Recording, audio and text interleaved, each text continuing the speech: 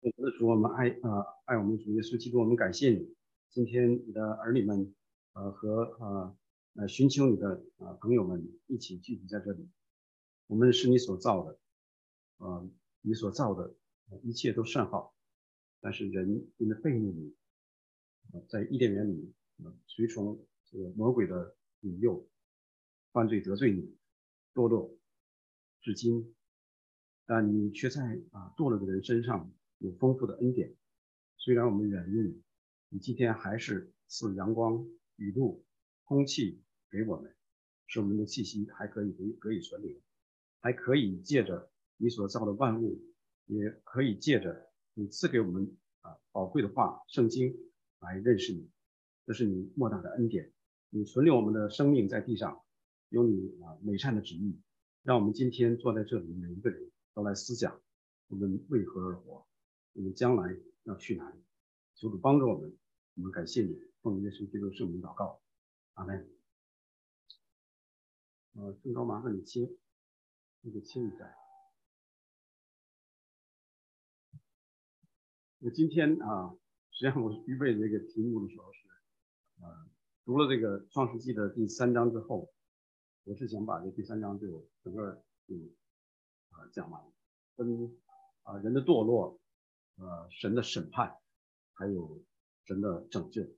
如果仔细刚才大家读的这个1节到24节，可以看到这一些哈。但是在准备的过程当中，我发现人的堕落这一方面，我们必须要深入的去思考，不然的话，我们就老是觉得神对我们不公平，我们人都挺好，我过去也很好，我的家人也很好，为什么神你让他们就离开这个世界，或者是为什么让他遭受这么大的苦难，遭受这么多病痛，在我的身上，为什么你对我不公？这是我们人呐，常常在神的面前没有一个正确的思想，以至于我们常常去质问神。我们都知道，人堕落以后，神说：“你吃的那日必定死。”神完全可以把人类全部从这个地上抹掉，再重新来，没有问题，对他没有难题的事。但是为什么神却延缓了这个审判，人的死刑？所以这是我们需要去思考，在人的堕落上这个方面有很多的内容我们需要去反思。第1节到第8节就是记载了人堕落这个过程。上一次我们看了这个创世纪第2章4到25节，在那里我们看到神创造人，是神造人，不是人造神。今天这个世界都是人在造神，对不对？在中国到处都是庙宇，到处都是偶像，不光是在中国，去东南亚也好，去其他的国家也好，包括现在的欧洲也好，美国也是一样。中国人一过来之后，很多地方风水最好的地方，好像都有一些庙在那里。纽约的上周就有一座在 Poughkeepsie， 再往南一点。所以这是是人在造神，不是他们真正在寻求神。可是我们今天有福的人，我们坐在这里可以认识这一场。第2点就是神在造人的时候，他是亲自在人的鼻孔里吹了一口气，我们才成了一个有灵的活人。神吹气，神是万物的主宰，他靠近人的鼻孔吹了一口气，他和我们何等亲密的关系。有亲密的关系，也有他的谦卑，对吧？他完全可以在高高在上吹着一口气，他在人的很近的地方吹一口气，和人有很亲密的关系，这也很谦卑。在设立婚姻这上面，我们可以看到神的圣洁。当然，你可以从其他的方面看到神诸多的属性，都可以一一的去数算。所以从第2章4到25节，我们看到神和人的关系是非常的一个亲密，人和动物的关系，动物都听都听从人的命令，神把动物交给人来管理。人和人之间的关系，亚当和夏娃也是非常的亲密。他们最后一节说，他们是2人赤身露体，并不觉得羞耻，所以他们的关系是非常的亲密彼此的都是非常的信任。他们也不需要去遮掩彼此的弱点。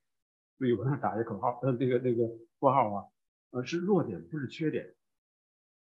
神造我们不是有瑕疵的，他看他所造的一切都好，但是他所造的是有弱点，不然的话，亚当夏娃他不会，夏娃他不会跟随这个魔鬼他也是有一些弱点，但是神就是让他在这个伊甸园成长的过程当中，逐渐的成圣、刚强，能够听从他的命令，不随从这个魔鬼的试探。那至于魔鬼是怎么在什么时候堕落的，圣经没有告诉我们，所以我们不去追究那件事情。我们今天就来到伊甸园里头看蛇如何来引诱夏娃，一步一步走向堕落。第3章我们读了之后，我们看到人是如何离开神堕落。第2点，人和神的关系出现了破裂。第3点，人和人的关系也出现一些问题。所以跟第2章是一个很明显的一个对比第2章都是和谐的，人和神，人和万物，人和人都是非常和谐美好。但是到了第3章，我们看到人一堕落，这些关系都遭到了破坏。所以今天为什么我们人跟人之间有这么多的隔阂国家跟国家之间也是如此，国家跟国家的关系就和我们人的关系差不多。所以2个国家好坏就看2个元首，这2个元首关系怎么样的话，这个国家的关系差不多也是那样的。那2个元首他也是人，就像我们夫妻之间的关系也差不了多少。夫妻关系应该是最亲密的，在人间来说。但是我们看到，如果你还没有你还没有结婚，你看到自己的父母，如果我们结过婚的人，我们都知道我们的配偶对我们，我们对我们的配偶都是有很多的问题。为什么？我们堕落了，我们人跟人之间的关系彼此出现了裂痕，需要修补。那我们一节一节来看到底是人这个堕落过程到底是怎么回事？当然你说这一节这一章圣经我是读了多少遍？因为每一年我立志读经的时候，至少头3章我都读过，所以每年我都读过1遍至少。至于后面读不读，那我不知道了所以大家应该非常熟悉创世纪的头几章。但是如果我们要仔细去思考实际上每一节都有很多的内容值得我们深思的。第1节，你看，神所造的唯有蛇比田野一切的活物更狡猾。是这个蛇有问题吗？当时神造这个动物的时候，第5天造的它们的时候，神看的一切都甚好怎么这里说神造的唯有蛇比田野一切的活物更狡猾呢？所以这些我们都可以去思考的，不是说我们一读一过就完了。神造万物都是好。那我们要思考的话，在圣经里还有另外一个动物鱼，它也说过话，这里是蛇说过话，所以不是蛇本身出了问题，当然它现在是出问题，这条蛇那蛇，所以这条蛇肯定是出了问题。什么问题所以我们要看那这条蛇是谁。到启示录，所以对圣经不熟的话可以知道第一卷是创世纪，最后一卷启示录，所以他到启示录的时候告诉我们说，那条龙那个大龙就是在启示录里出现那条龙，就是古蛇，就是那古蛇，名叫魔鬼，又叫撒旦，是迷惑普天下的。所以你看这个那个蛇，唯有蛇比田野的一切活物更狡猾。这个更狡猾对应的什么？它的狡猾在哪里？它要迷惑普天下人。到了启示录第20章说，他捉住那龙，又是那龙就是那古蛇，名叫魔鬼，名叫撒旦，然后把他捆绑1000年，使他不得再迷惑列国。所以这个魔鬼，这个蛇在创世纪里面，它比一切的活物更狡猾。这个狡猾就是要迷惑人。怎么迷惑人呢？实际上他没有说几句话，刚才我们读过，我们都知道，他只说2句话，人就受了迷惑。所以我们常常觉得我们自己我很厉害，我能够分辨这个，我能够分辨那个，谁说对的，谁说错的，这个人好坏我一眼看出来。但实际上呢，夏娃他聪明不聪明？神造亚当夏娃是非常聪明的，他们有很多的智慧，很多的知识，给所有的动物起名都没有问题的，他们可以治理这个伊甸园所有的东西，非常的聪明。但是为什么他就受了迷惑呢？所以我们先看了这条蛇这一条蛇就是那个魔鬼，也叫撒旦，是迷惑众人。然后就进入蛇和女人的对话，因为到了后面神审判完亚当和那女人之后，亚当才给那女人起名叫夏娃。所以在这之前我一直用这个女人这个词所以不是歧视姊妹们，绝对不是。圣经怎么说的？我先按照这个来讲。第一节、第二节一直到第5节，就这么5节你就看到他们的对话。你要是说从那个戏曲这个角度来看的话，好像转瞬就过去了。那如果要是会写戏剧的人，他们可能会分解很长。比如说海顿的《创世纪》那个交响曲，他就给演绎的很长。天使亚当夏娃他们都在对话，不断的对话。那个交响曲也推荐大家，叫清唱剧也很美，大家可以去听一听。如果它有一点自然神论的味道如果你听不懂他那个说的是德文还是英文的话，也就过去了。你听一听那个，它有些歌词在里面翻译成英语你可以看。那一共是蛇说了2句话，女人说了1句话，然后下一句第6节，女人就开始有思想、有行动，很快。那第1句大家也都很熟悉，并且很多的传道人都在讲，他在扭曲神的话。实际上他这句话呢，你要是给他分解一下看，他只是问了一个问题，就是说，他说的意思就是说，神好像说过，不许你们吃树上园中所有树上的果子。如果你把那个神启示真说先拿掉就是说神说不许你们吃园中所有树上的果子，然后再把它变成问句，还是一个反问。神启示真说所以他的意思就是说，魔鬼就是说来引诱夏娃，说神告诉你们说不要吃园中所有树上的果子，对不对？那蛇也很他非常狡猾，不是他很更狡猾，他是用一个这种问句的方式来挑起的里面一个欲望。这夏娃一听不对神不是这么说的，所以他必须要去起来来回应他。他一起来回应的话，问题就出来了。所以人如果要去想和魔鬼对话，你没有任何的警惕，一定会陷到他那个陷阱里面去。所以女人就接上了，园中树上的果子我们可以吃这句话对不对呢？是，神说了，园中树上的果子你们都可以吃，唯有园中分别善恶树的果子你不可以吃。前面他说的都是对的，后面他说的是错了那他就是大家也都听过，他添加了2句，添加了1句不可摸，免得你们死。神说你们必死，我说免得你们死，有一点轻了那个味道所以这是夏娃她这个女人她所回应魔鬼说的话。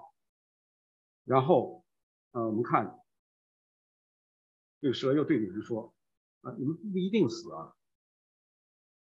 你在生活当中有没有这种情况当你犯了一个什么错误，你心里不安的时候别人过来说没事，你说几句稀里糊涂的话，让你心里觉得很舒服是没事，过去。有没有这种情况？有我自己有过，我相信你也一定会有。所以你们不一定死，不一定死的话，当我们本来是面对死亡的事情，然后别人说不会死，不一定死。哎，那我们可以去，说不定可以试一下。因为神知道你们吃的日子，眼睛就明亮了，你们便如神，能知道善恶，仅此而已。如果话就停在这里，这一句话就引起了这个女人开始千丝万缕，这个思绪就出来了。那下一句就说了，我们看那实际上就是这个蛇先对女人说话的时候，先挑起她的里面一个回应的那个欲望。所以实际上我们人都有一个都有好奇心，对不对？越是人说不要怎么着，或者是提一个问题的话，我们总是要试着去解。在福音班服侍的经历中，你们可能知道，慕道的朋友有很多的问题，他们出来一个问题的话，你马上就要回应。我们都有这个说试探也好，或者是这个欲望也好，或者是说这个好奇心也好，你都会有这个。所以你看原来现在可能都是用手机去玩游戏。原来你到什么医院去等待或者是到什么地方去等待比如说那个机场火车站，他们很多的年纪大一点的人，他们就会在拿着报纸看完之后，哎，报纸上面总是有那些 quiz 或者是游戏让你去填横的竖的，你知道的，大家都很仔细在那做想，所以人是有这种欲望好奇心。为什么游戏现在卖这么好？你要一关过一关，要一关过一关，一直打到最后。所以人就是有这种欲望，我要去征服一些事情，我要去试着回答一些事情。这是蛇它利用了人的这一个也像一个弱点吧。如果他不是说去迎接蛇的这个挑战的话，去听从神的命令，有一些冒险挑战，那是好。但是他们没有辨别出这个蛇的诡计，对他上当。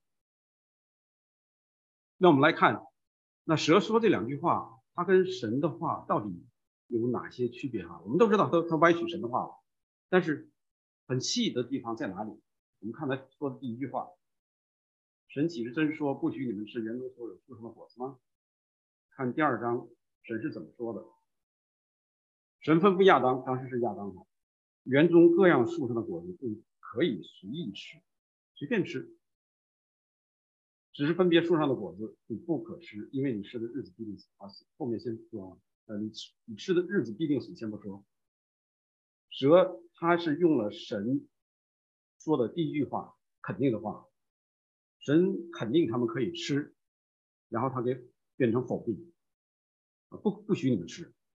那夏娃他就说，哎，不对，你说的不对，所以就引起了他的兴趣。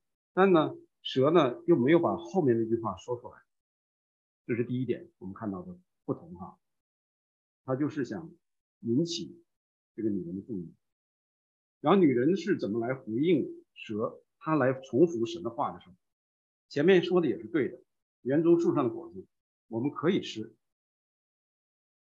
把随意两个字拿掉了唯有人当中那棵树上的果子。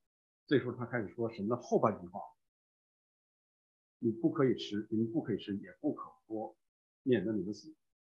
这个就区别就出来了，对吧？所以蛇在扭曲神的话，女人也在错误的引用神的话，并且加添了一些话。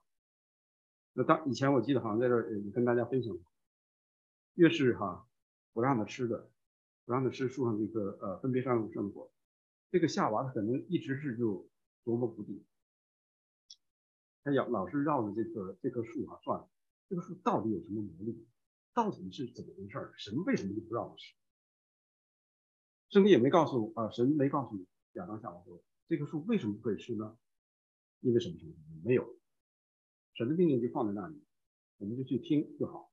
但是夏娃他是一直在琢磨这件事情，所以给魔鬼留地。所以首先他不该回应蛇，不应该回应蛇这个问话，他应该先去和亚当去商量。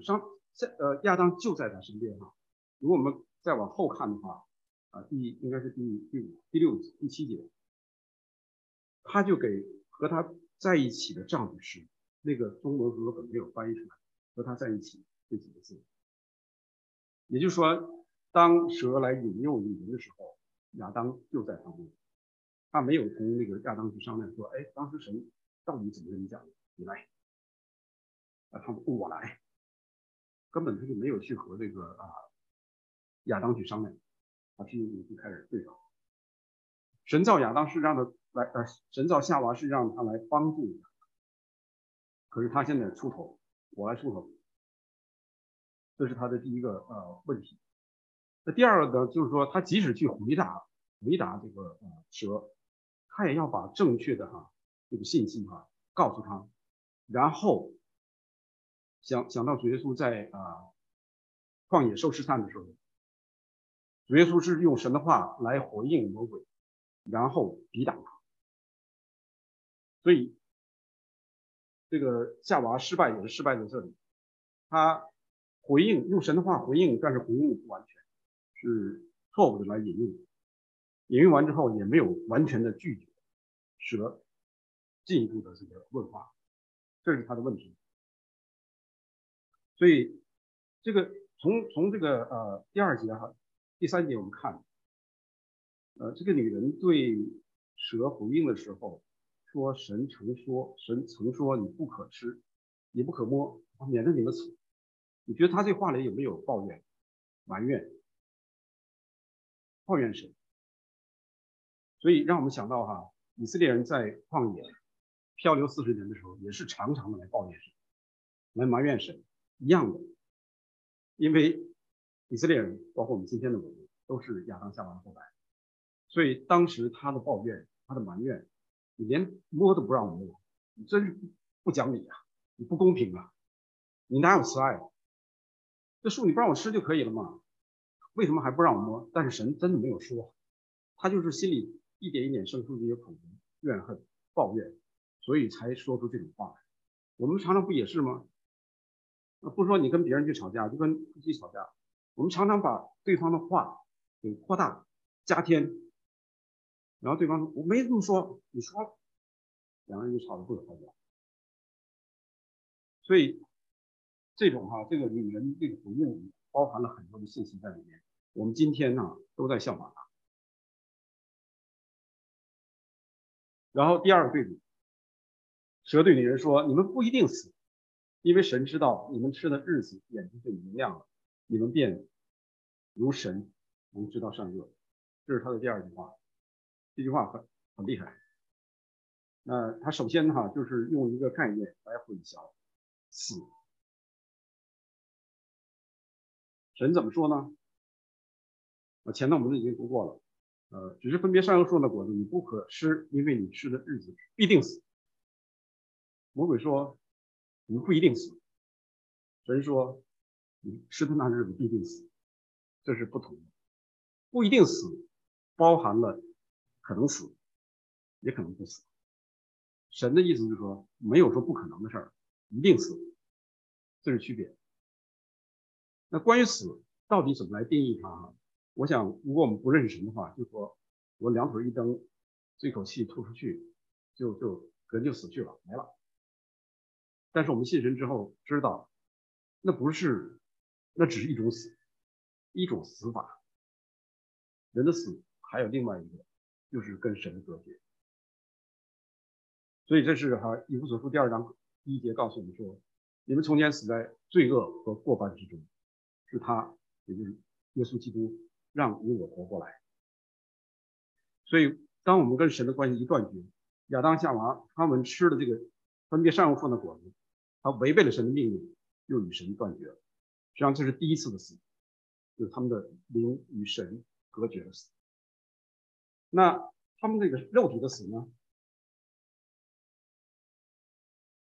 我们今天也读了第19节的时候，3章第19节说，你是出于尘土，你归于尘土。当他们犯罪之后，神审判他们。那下一次我们有机会可以分享神的审判。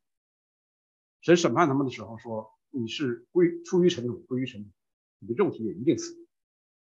不过那个死是一个什么？短期之刑，迟缓。他们和神的关系断绝是吃的实际上在他吃之前啊，他那个思想背逆神的时候，已经和神关系断绝。他们的肉体到了一定的年日，一定要死，这是第二点，就是两种死。所以蛇呢，实际上指的这个肉体的死，你不一定死，他们吃了之后真的没死。但是从神的眼中来看的话，第一个他已经死了，第二个缓期执行，所以这个死是一定的。那从这句话我们也可以看得出来啊，亚当夏娃他们是怕死，所以在前面那一节哈，前面那个 slide 说女人说你们不可吃也不可摸，免得你们死。所以他们知道死是怎么一回事，他们也惧怕死。正因为他惧怕死，所以他不敢轻易的去把这个树上的果子摘下来吃。但是呢，现在魔鬼说啊，你们不一定死，就像刚才讲的，如果不一定死的话，那我就可以试一下，对吧？因为我吃了之后又身体不死，我的眼睛又可以明亮看到像神一样能够分别善恶的话，那多好。所以这是亚当夏娃他们的这个堕落的开始。第三个对比，这个蛇对女人说的哈，第三个哈你们吃的日子眼睛就明亮了，你们便如神，能知道善恶。所以这句话我们看一看，他说的对不对？第6节的最后和第7节的一开始说到，她丈夫也吃了，他们二人的眼睛就明亮了，正如魔鬼所说。第22节，3章22节，神说：“那人已经与我们，实际上中间和本也落掉几个字，与我们中间的一位相似了，能知道善恶。”所以神说的这句话，就表明蛇在最后上面哈，第5节的最后说：“你们便如神，能知道善恶。”是一样的。所以蛇他并没有说错，后面的话没有说错。你们吃了之后，你眼睛明亮，哎，他们果然眼睛明亮。你们吃了之后就能分辨善恶，果然能够分辨善恶，并且神也肯定了这件事。所以你看魔鬼他说的话，第一个是问话，也没有他是用反问的方式呢，好像也不是肯定，就是让你觉得好像他问的问题也没有什么太大的错。然后后面再说的时候呢，头半句你不一定死，这个也没有说的全错，因为他们肉体确实没有死。后面说的嘛，又是对的，所以这是最能迷惑我。今天世上很多的东西都是用这种方式，包括我们知道有些异端他们是打着基督教的旗号，把他们自己的东西揉进来，很能迷惑人。如果你看那个全能神教什么的，有时候你在 YouTube 上想找一首歌，哎，出了一个，做的非常漂亮，人都是穿戴整齐，那个说唱都是很职业，很具有这种迷惑性，跟当时在伊甸园里头蛇对女人这个经历是一样的。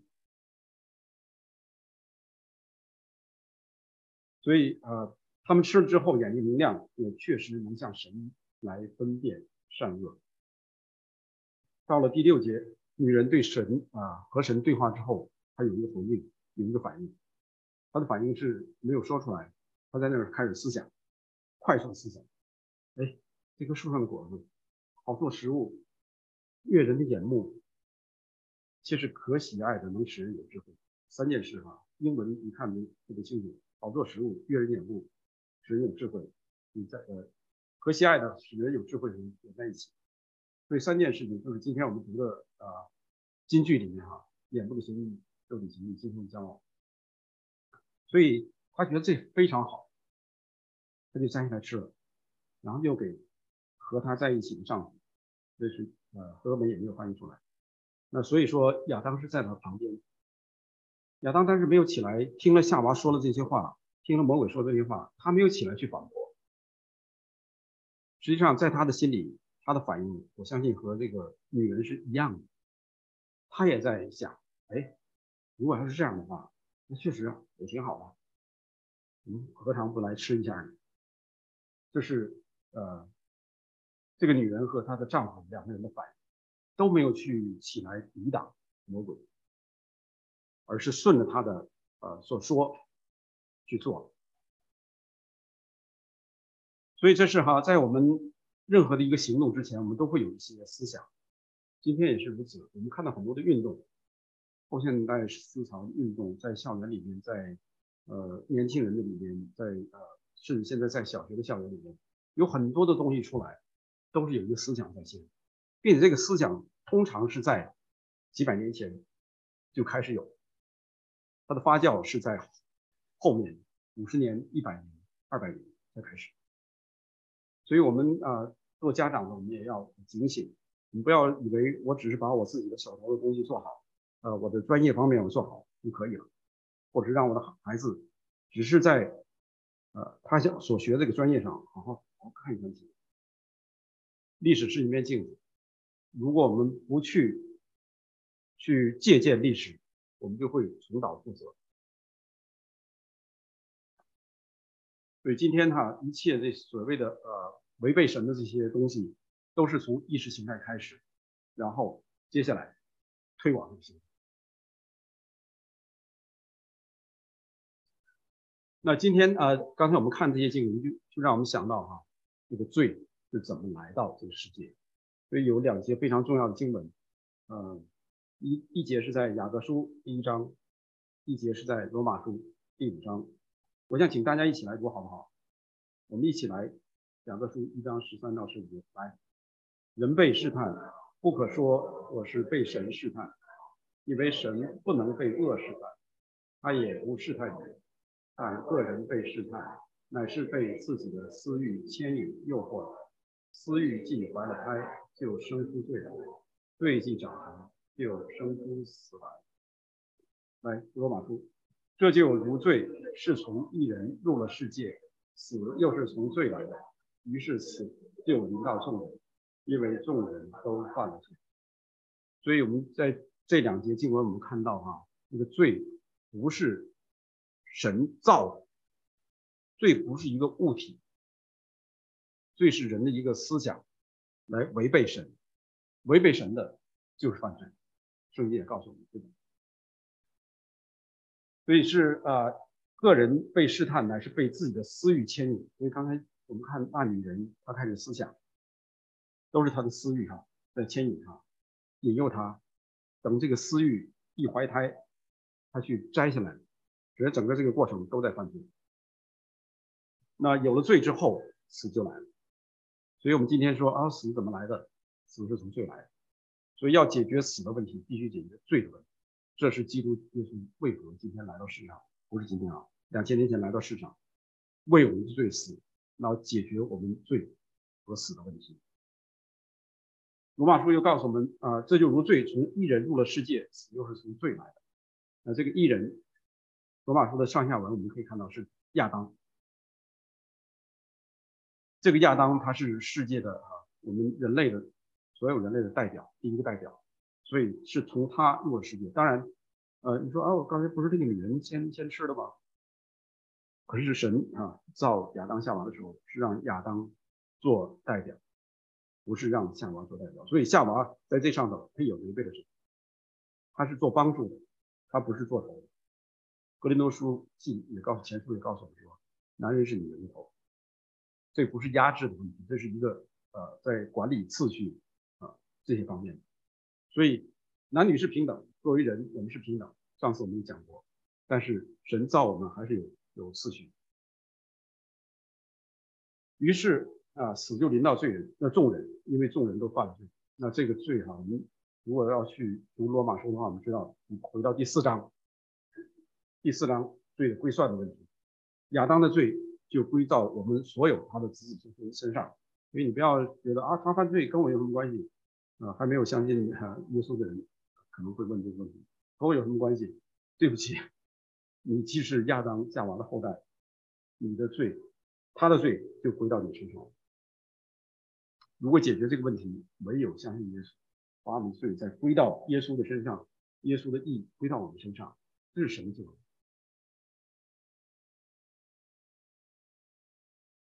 那他们两个人违背神的命令之后，我们看有些神的行为了。前面讲到，他们二人的眼睛就明亮了，才知道自己是赤身露体。所以在他们犯罪之前，2章24节说，夫妻二人赤身露体，并不觉得羞耻。为什么圣经上次我们提到，单单把这句话这个东西赤身露体这件事提出来，并且加了一个旁白说，并不羞耻，并不觉得羞耻。所以这些都是我们要去思想。那他们眼睛一明亮，马上就回到第2章那个第24那块，知道自己是赤身露体了。所以它是一个对比。原来不知道，现在知道了。为什么知道了？眼睛明亮了。原来他们看不见吗？应该能看见。但是他的这个明亮是看到的羞耻，不是一个荣耀，不是神造的一个荣耀天体。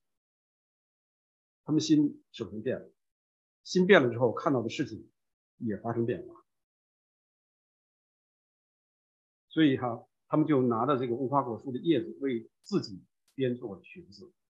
这个以前我们也提过，无花果树的叶子太阳一晒，马上就枯萎，遮掩不了。那神呢？神来寻找他们。第8节，天起了凉风，耶和华神在园中行走，那人和他妻子听见神的声音，就藏在园里的树木中，躲避耶和华神的面。所以第一，他们眼睛明亮；第二，他们知道赤身露体；然后第三，遮掩自己的这个羞耻，他们认为羞耻；第四，害怕神，躲避神。这是人犯罪之后的一个后果。所以今天我们都不愿意听到神的话。我们不认神之前，一听说有神，哪有神？我正在吃喝享乐之中，不要给我提什么事情。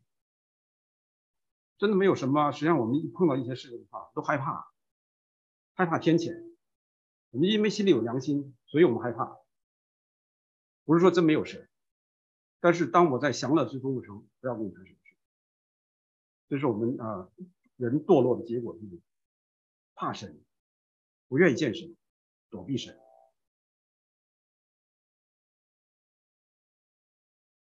所以这是刚才我们看到，眼睛确实明亮了。那同时也隐含了他们能分别善恶，知道你怎么没穿衣服？你怎么这个样子？跟我不一样。他也看自己，看对方也是如此，然后就开始彼此论断，就赶紧遮掩起来，把他们的弱点遮掩起来。那人和人之间的这关系就发生了问题。他们俩之间实际上在那个时候，不是说到了后面神审判他们的时候，他们互相指责推诿的时候，实际上在这个时候已经埋下了后面的一些种子，互相指责的种子。所以这是4点。刚才当然你可以继续的仔细思考，还有很多从里面挖出来很多东西。这个彼此的这个裸露这件事情产生的羞耻感，引发出很多的问题出来，彼此互相隔阂。现在我们都是把自己伪装起来，包装起来，不愿意让对方看到自己的缺点，不愿意让对方看到自己的弱点。为什么？怕对方说中国有句话就是舌头底下压死人。我要是有什么东西被对方知道之后，他一传开之后，我的名声很多东西出来。这是我们今天就掩饰自己，所以现在人跟人之间筑了很高的墙。特别来到西方，强调隐私的地方，更是我们互不来往。一来往近了之后，发现很多问题，然后我的事情，怎么其他人都知道了？原来是和我亲近的人传出去。所以这是我们现在都设防，千方百计设防，遮掩自己，来用无花果树来遮掩自己，实际上包不住，纸里包不住。那后面啊，第5点后面我们下次如果有时间可以看审问他们的时候，他们互相推理责任，这个是大概知道的。那人能分辨善恶是好是坏，这个问题我们也需要去思考。就像刚才讲，如果他们不吃这个分别善恶树的果，他们可不可以分辨出一些事情来？当然可以。他们应该看到魔鬼来诱惑他们的时候，他们应该去抵挡，他们是应该去做的，但是他们失败了。不是说他们失败了，所以他们没有这个能力，不是这个意思。他们愿意顺从自己的肉体的情欲。这个魔鬼告诉他们的一些，你们会享受到什么的东西，你们像神一样能够分别善恶，像神多好啊！我们很多人都盼望自己能够有 power。所以前几天我也跟一些弟兄分享，10多年前在 Sony Group，我们去帮一个学生搬家，从 Chapin 搬到这个 Shamber。那把东西都搬过去之后，我带着这个学生坐车过去，路上他就跟我讲，那么短短的一段路，他就跟我讲，他说他现在在练意念来控制东西。有这个意念之后，我发现真的好使，我让那个东西怎么着，那个东西怎么着。我听之后，当时那个汗毛有点起来，我说这人干嘛？后来才知道哈，实际上也稍微知道一些，他是因为这件事情，他是精神上哈有了疾患，他是因为给魔鬼的地步去练这些事情，所以他是精神才出现这些疾患。后来被学校校警给送到精神病院，然后后来经过一段时间就出来了，有10几年前的事情。所以这是人呐都想像神一样，能够做像神一样的事情。那夏娃当然他愿意，我要有这个能力多好啊！今天我们人也是如此，所以人是分别善恶哈，这个是好是坏。今天我们是需要分别善恶，但是很多的事情是需要神来做审判，不是人来做审判。关键就在于人是想成为神的到神那个地位去来分别这个善恶，我来定善，我来定恶，我来审判，这是问题的所在。我要坐在王位上，所以魔鬼他是说他比神更美丽，他要坐在这个神的这个宝座上。今天我们人呢，实际上是不光是坐在神的宝座上，是坐在神宝座之上。为什么？我们常常说，神你这个做的不对，神你那个做的不对，这应该这么做，那应该这么做。那你说你跟神这么说话的时候，你是神的神，你是不是在神之上的神呢？所以我们今天好好思想我们自己啊，我们在神的一个地位上。第2章告诉我们说，神是万物的主宰，神在人之上，人是被造的。人为什么要和神同等，甚至超过神来判断一切的事情？所以不是说分别善恶是好是坏，这个我们都知道。问题在于你便如神一样，我们要像神一样，这是问题。所以回到第24节哈，2章24节，二人成为一体的时候，这个一体不光是指的这个生理上的一体哈，二人在婚姻里头生理上的身体上的成为一体，还有在灵里的一个一体，心思意念一样，他们所思所想都是一样的，一起来遵行神的话，一起来成长在神的面前。所以在新约里一再告诉我们说，让我们的心思意念都是一样，在主里合一啊。这是为什么？都是指向伊甸园神起初创造的时候两个人的关系。所以他们是在这上呢也是出了问题。那一犯罪之后，你我都有这个分别善恶的这个能力啊。包括我们今天在教会里也是一样。我觉得这件事怎么着，你觉得那件事怎么着？哎，同样一件事情，怎么就意见不一样呢？都有自己分别善恶的能力，到底听谁的呢？这是当时他们在伊甸园里出现的问题。两个人听谁的呢？显然当时是听了夏娃的这个吩咐，亚当才跟着堕落，所以就把神的这个标准放到一边了。那出现的结果就是说，他们之间发生争吵。今天到我们亚当的后代一样，我们的家庭夫妻也常常发生争吵的事。然后3章16节，今天我们先不碰，但是说一下他这个你必恋慕你丈夫，那个不是 romantic 啊，彼此相爱。这个恋慕和第4章的那个罪必伏在你的门前恋慕你，那个恋慕是一个意思，一个词，就是说你必和你的丈夫来争权，这是堕落的后果，也是神给人的一个咒。那扩展到这个人类社会也是一样，人和人之间，社会与社会之间，民族跟民族之间，国家跟国家之间，都发生这些争执，互相来指责。哎，你为什么这样？他说你为什么这样？哎，你应该这么做。比如说美国常常去干涉其他的国家，你应该这么做，你应该这么做，都是按照自己的标准，不一定是神的标准。所以你不听我打你，就是这种这么简单哈，实际上非常简单啊。我们的人际关系也是如此。那既然赤身露体这个词出现了很多次，并且好像非常重要的一句话，所以我们来看谁来定义这个赤身露体是羞耻。明显的在第2章里头，夫妻2人赤身露体并不羞耻，肯定是不羞耻的，神家看的也不羞耻，否则的话神一开始就给他们做衣服来遮掩，对不对？没有，所以神是肯定他们赤身露体不羞耻。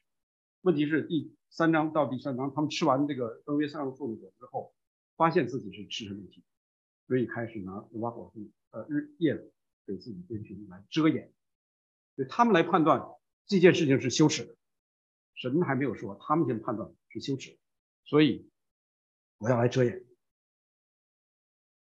然后第10节，前面神来找他们来，然后亚当回答说，他说是亚当说的，我在园中听见你的声音，我就害怕，因为我赤身露体，我便藏了。他害怕在神的面前赤身露体。原来在第2章的时候，在神的面前完全没有这种羞耻感，为什么到了这个时候吃了这个分别善恶树的果子之后，他就有这种羞耻感，不敢见神。然后神又回答他一句：谁告诉你？谁告诉你是赤身露体的？神知不知道？神当然知道。神在反问他，来责备他，你为什么会这个样子？你为什么？谁告诉你？所以这是我们看到赤身露体的是羞耻还是不羞耻，一定要分开一个是在伊甸园里头，一个是在都是在伊甸园里，一个是在犯罪前，一个是在犯罪后。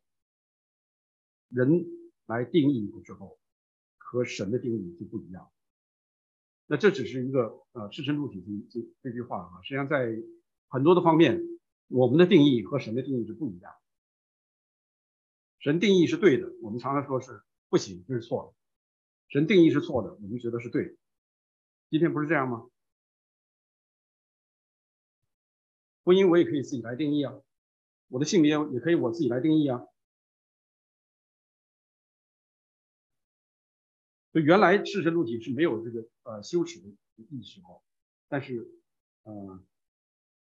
那他们之间原来是彼此感情信任，后面就出了问题，就是害怕自己的这个弱点暴露在不安全的状态里面，怕对方来嘲笑耻笑自己。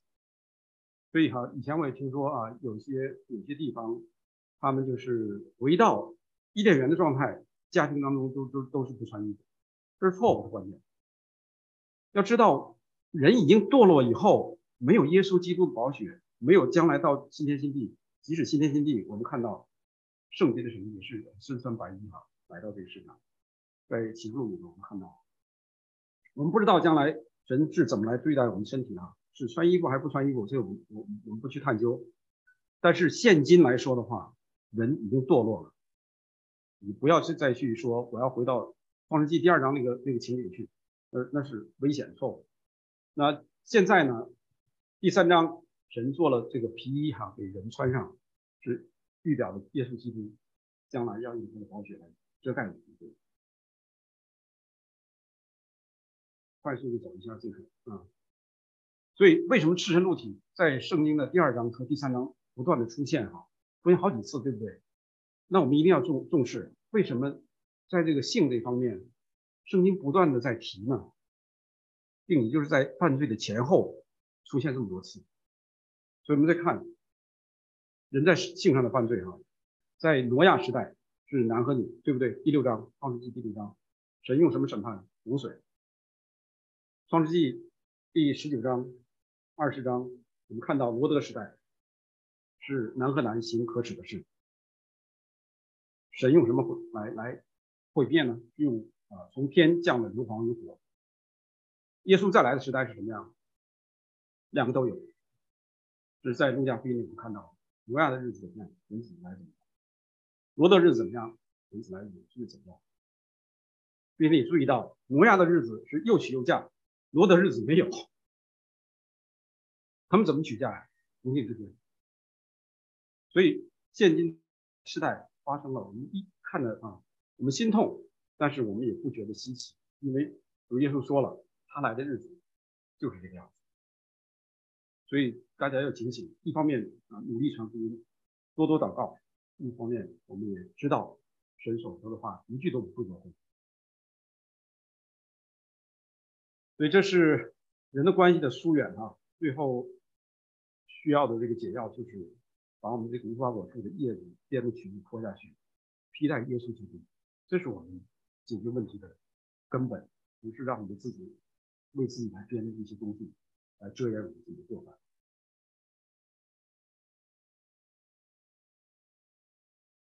所以这是第4点，人与神的关系破裂。所以我们看到人与神的关系首先破裂，那到了后面他怕什么时候是更加的明显。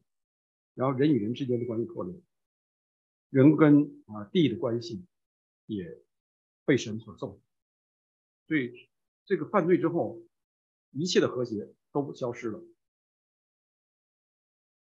人不再需要神，一切自己做主，不依靠神。今天不是这样吗？包括我们基督徒，我们好好思想，我们是不是很多时候还是靠我吧？那另外一个是颠倒了这个创造的这个架构和次序。刚才提到，我要做王，我要做神，我来判断，我来审判。那想成为神，却失去了自己，被神驱逐出这个伊甸园，我们的身份认同就出了问题。今天我们很多忧郁症也好，焦虑也好，很多东西都是因为我们在基督在神的面前，我们的身份模糊了，我们不知道我们是神的儿女。我们可能理论上觉得是，但实际生活当中我们觉得不是。所以我们必须要回答这3个老生常谈的一个哲学问题：我是谁？我从哪里来？到哪里去？那最后我们来反思这个蛇对女人的引诱。你觉得你觉得蛇这个神学怎么样？你我包括蛇一样，只要谈到神的话，就涉及到神学的问题。蛇对神的认识，你觉得深吗？很深呐，因为他说的话，你看到没有，一半以上都是对的，即使不对的地方，也是他故意的给你模糊了。他知道神是应该怎么着，然后他给你模糊一下。那回应我们就想到主耶稣基督在受试探的时候，他面对魔鬼是如何来回应。所以，但是魔鬼他虽然对神的认识这个知识层面很多，但他不是说真正的认识神的慈爱，他不认为神是慈爱，他也不认为神是真理的本身，这是他的致命的问题。所以今天我们基督徒也是同样如此，我们不要觉得我读圣经读了很多了，我读了10几遍、20几遍、30遍，我对神已经认识很深了。你们千万不要有这种思想。到任何一天，将来我们见神的面的时候，还有许多东西我不认识你。如果我们都认识他的话，那我们就是神了。你不可能全认识他的，所以我们一定要在神面前谦卑。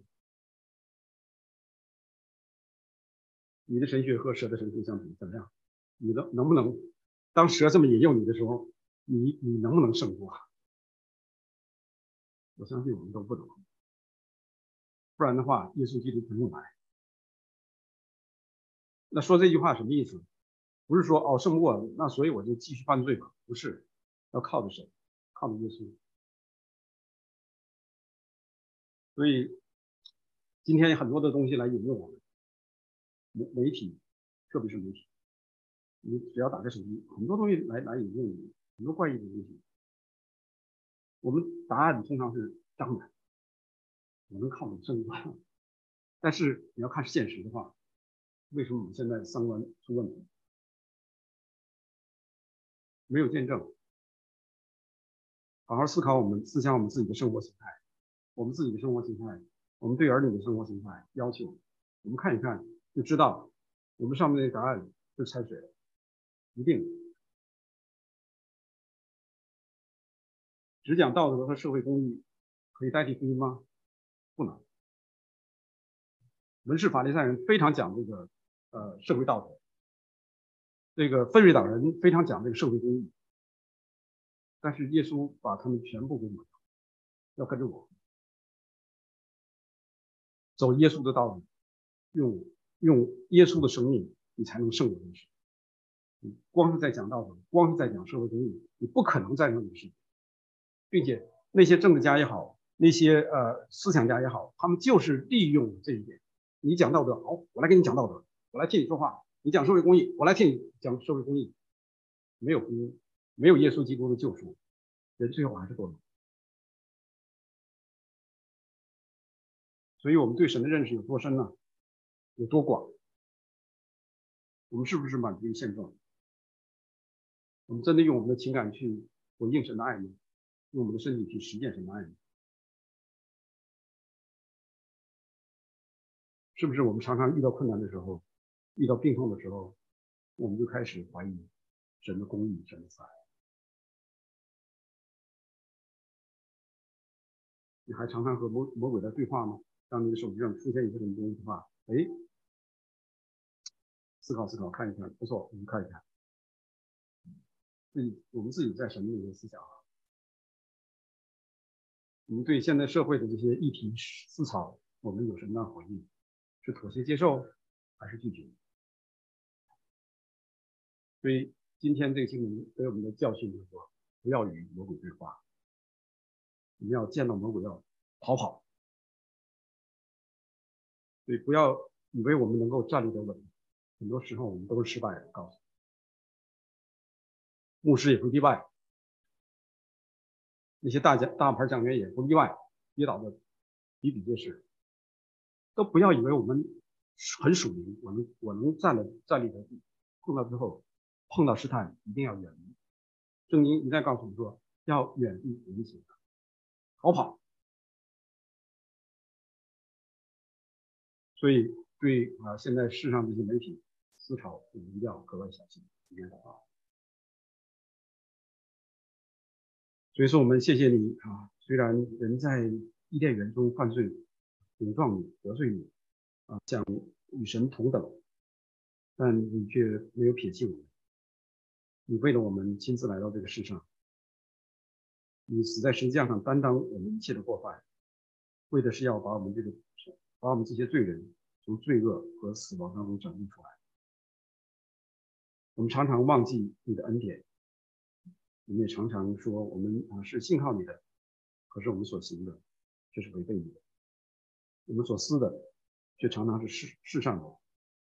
求主你怜悯，你施恩典，借着今天亚当夏娃的堕落来提醒我们如何来面对这个世界，如何来面对这些思潮、媒体各样的世上的东西对我们的引诱，帮助我们能够胜过。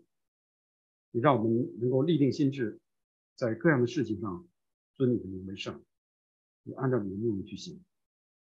你怜悯我们，知道我们是软弱的，知道我们还活在这个肉体之中，就求主借着圣灵住在我们里面，多多帮助我们。我们感谢你，奉耶稣基督的祷告，阿门。